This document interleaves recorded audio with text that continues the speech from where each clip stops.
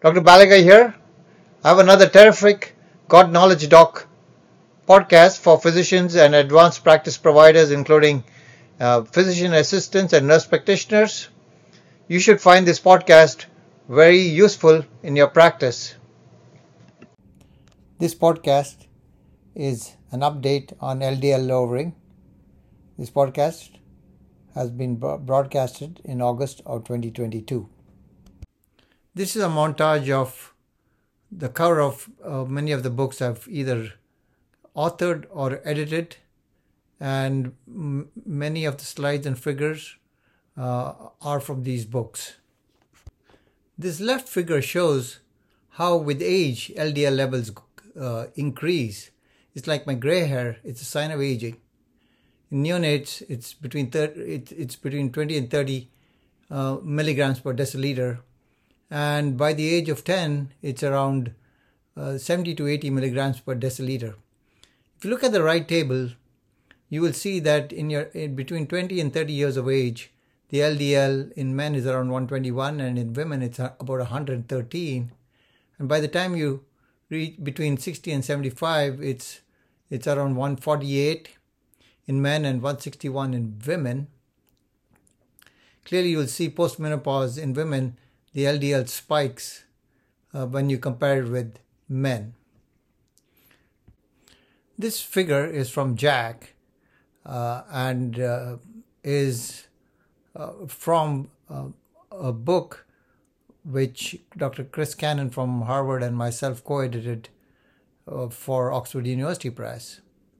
This figure shows a log linear relationship between LDL cholesterol and the relative risk for coronary artery disease. This data suggests that for every 30 milligram deciliter change in LDL cholesterol, the relative risk for coronary artery disease is changed in proportion by about 30%. The relative risk is set at 1 for an LDL cholesterol at 40. The flip side is true. For every 1 millimole per liter or 38.7 milligrams per deciliter reduction in LDL cholesterol is associated with a 23% relative risk reduction in major atherosclerosis coronary vascular disease events and a 10% relative risk reduction in all-cause mortality. So double-digit reduction for every nearly 40 milligrams per deciliter reduction in LDL cholesterol. In fact, the ASP Cardio has made a bold statement that if LDL cholesterol can be kept very low from birth, atherosclerosis will not occur. The president of ASP Cardiology, Dr. Martha Gulati, has gone on to say that on Twitter, if we had a door to LDL time for an LDL less than 55 as a quality metric, the world would be more aggressive about getting LDL to goal and doing it quickly, particularly if publicly reported or reimbursed. This figure is originally from the American Journal of Cardiology, but is now from the statin prescribing guide, which I authored for Oxford University Press. This figure shows that the biggest bang for your buck one gets with statin therapies with the first dose of 10 milligrams. With pravastatin, it's around 20%. With simvastatin, it's 28%. With atorvastatin, it's 37%. And with rosuvastatin, with 10 milligrams, it's as high as 46%. And for every 10 milligram increase in the dose, there is only a 7% decrement in LDL. It's called the rule of 7. For every 10 milligram increase, there's a 7% decrease. If you look at the table below, when adding non-statin therapy to statins compared with statin monotherapy, with ezetimibe there is a 20 to 25% reduction. With bempedoic acid, there's 45 to 55%. With evolocumab and alirocumab, it's 50 to 60%. And with inclisiran, it's 50%. The three trials, the IMPROVE-IT, the FOURIER, and ODYSSEY outcomes trial, have all shown outcomes. With ezetimibe, it's a single-digit relative risk reduction. It is modest, but it was a proof of concept that statin therapy could be combined with non-statin therapy in patients with acute coronary syndromes. In the Fourier study, there was a 15% reduction in primary composite endpoint of cardiovascular death, myocardial infarction, stroke, hospitalizations due to unstable angina or coronary vascularization, and a 25% reduction in the most serious secondary endpoint, cardiovascular death, heart attack, or stroke after the first year with evolocumab. The Odyssey study showed that targeting an LDL of 25 to 50 with evolocumab reduced the number of atherosclerotic coronary vascular disease events by 15%, which is also double digit in patients with recent acute coronary syndromes. Keeping this in mind, the European Society of Cardiology and the European Atherosclerosis Society targeted an LDL of less than 55 for very high-risk patients, and this includes people from the South Asian continent. The 2018 American Heart Association American College of Cardiology guideline recommended adding non-statin agents in very high-risk patients with an LDL cholesterol of greater than 70 milligrams per deciliter. The National Lipid Association had a scientific statement, and in this expert analysis of the statement, if you look at the sixth panel here below, in South Asians, this statement recommended that an LDL cholesterol of less than 70 should be targeted in high-risk patients, less than 50 in very high-risk patients, and less than 30 in extreme risk patients from people from the Indian subcontinent.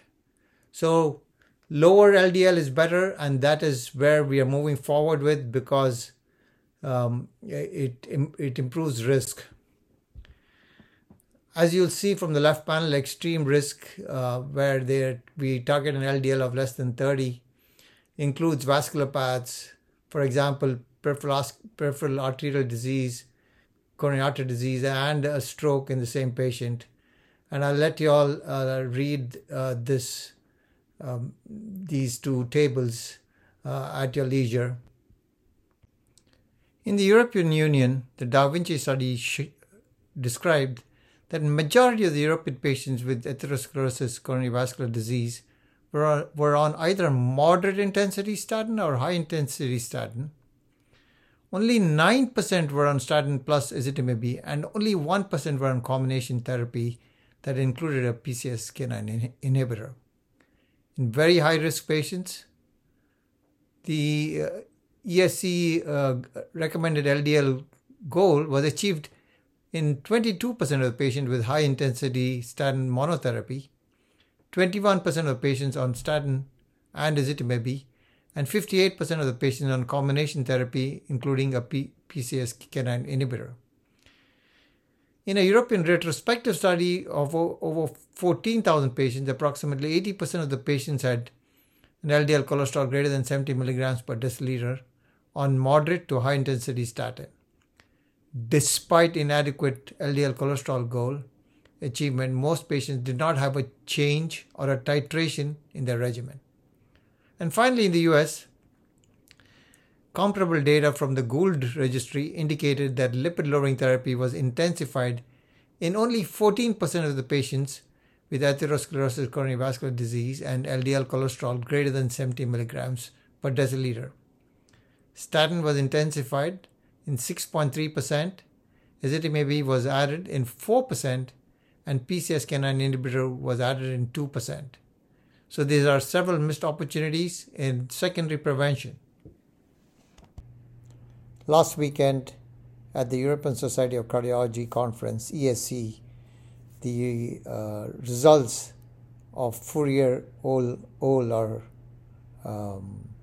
open label extension study was reported.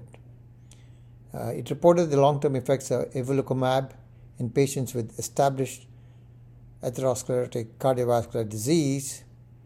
The conclusion was low LDL cholesterol lowering with evolocumab was associated with persistently low rates of adverse events for over 8 years, and that did not exceed those observed in the original placebo arm during the parent study. And it also led to further reduction in cardiovascular events compared with delayed treatment initiation. In FOURIER, the PCSK9 inhibitor evolocumab reduced LDL cholesterol and the risk of cardiovascular events, and was found to be safe and well tolerated for over 2.2 years median follow-up. This study, the FOURIER open label extension study, studied for a longer period. The parent FOURIER trial randomized 27,564 patients with atherosclerosis and an LDL cholesterol equal to or greater than 70 milligrams per deciliter on statin to evolocumab versus placebo. Patients completing the FOURIER study at participating sites were eligible to receive evolocumab in 2 open-label extension studies in the US and in Europe.